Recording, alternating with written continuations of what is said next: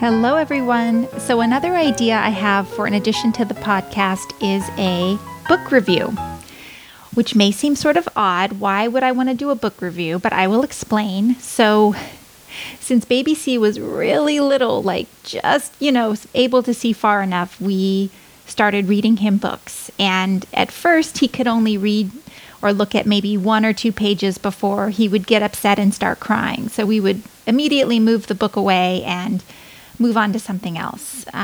But we sort of let him have the option every night to read. And as the days and weeks and months went on, his appetite for reading really grew.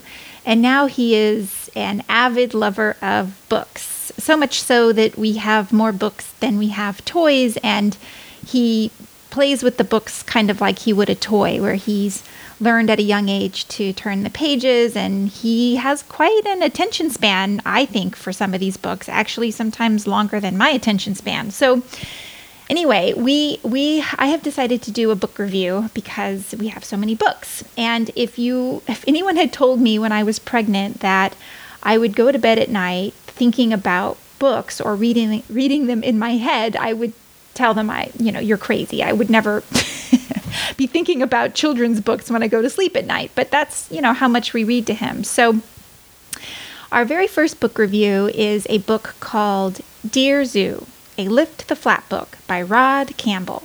And it's a very popular book according to Amazon, and it's a very popular book with baby C. And just so you know, all of our books are going to be, all of our reviews are going to be non-critical book reviews because I'm not qualified to be a critic. I'm already my own worst critic. I don't need to be anybody else's critic. So we'll be reviewing books that for the most part baby C enjoys. So back to the book. It's a very pretty yellow book with gold writing on it and a red crate that blocks a lion on the front of it. And the premise of the book is that a little kid writes to the zoo to send him a pet, and they start sending him back animals, but the animals they're sending him back don't really work for him. Like, they send an elephant and a giraffe and a snake and a lion, and why anybody at the zoo would send back these animals, God only knows. But you know what? What I've learned is that the less logical, the more baby C likes the book. So we're going to go with it. And finally, at the end, the zoo gets it right and sends back the absolute perfect animal, which is, you guessed it, a dog.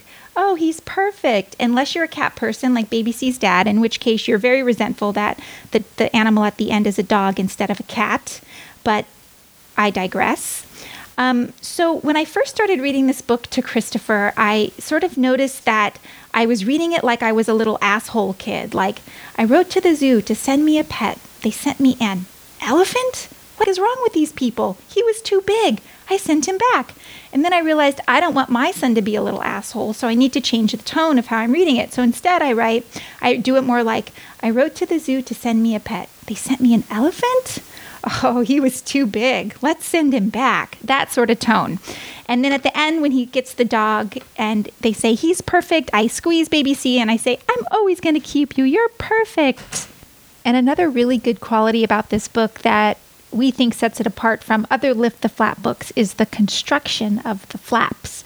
So there are a couple of flap books we have that I've let Christopher play with in his crib while I'm off doing something else in the house, and come back and been like, what is that on the book? And realized that he's cut his fingers on the flaps and left a trail of blood on the book, and a nasty cut in his finger where it probably hurts when he's crawling around.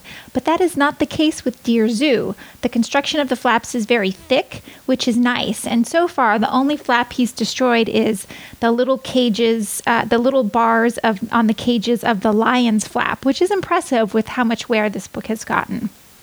Well, I think that's all I've got for our very first book review. I hope that you got something out of it, and I will post a picture of the book on our Instagram account. And if you have the book, I'd love to hear what you think about it.